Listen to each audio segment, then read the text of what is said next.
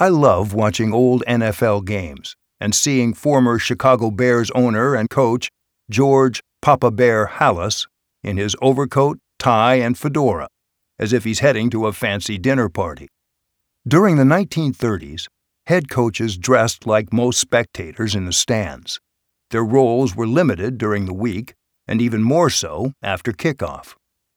At that time, there were no electronic headsets or play sheets with more calls than you could ever imagine.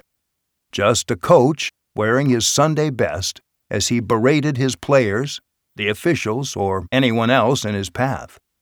Coaches back then were equal parts fan, advisor, and promoter as they watched the single-wing formation operate.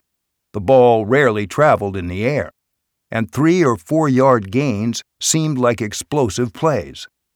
Football was simply about toughness and muscle. During the early stages of the NFL, most players were also coaches. Curly Lambeau and George Halas played on Sundays and coached during the week.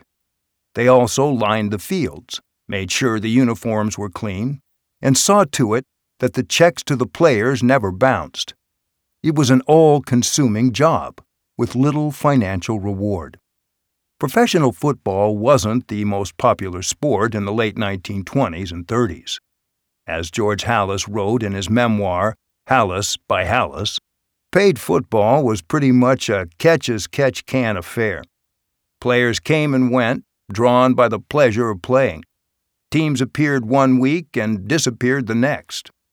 College football, however, brought consistency, with teams and players that could be counted on to appear on the field week after week, and the fans flocked to watch the game. The enthusiasm toward the college game became infectious and created the migration toward coaching as a profession.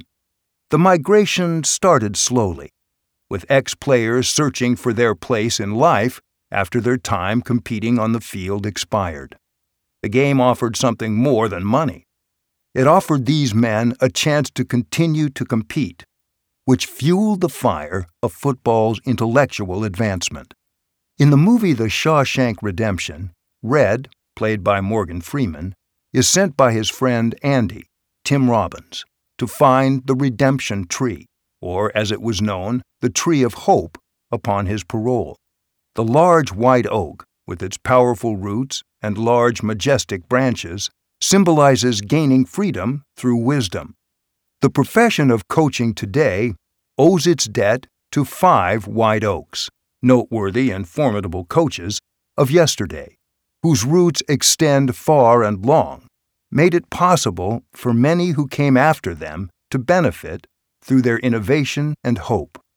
Today's modern explosive offenses, dominated by star quarterbacks like Tom Brady before he retired, Patrick Mahomes II, and Josh Allen, can thank these coaches for challenging the game's decades-old strategies and ultimately revolutionizing the sport.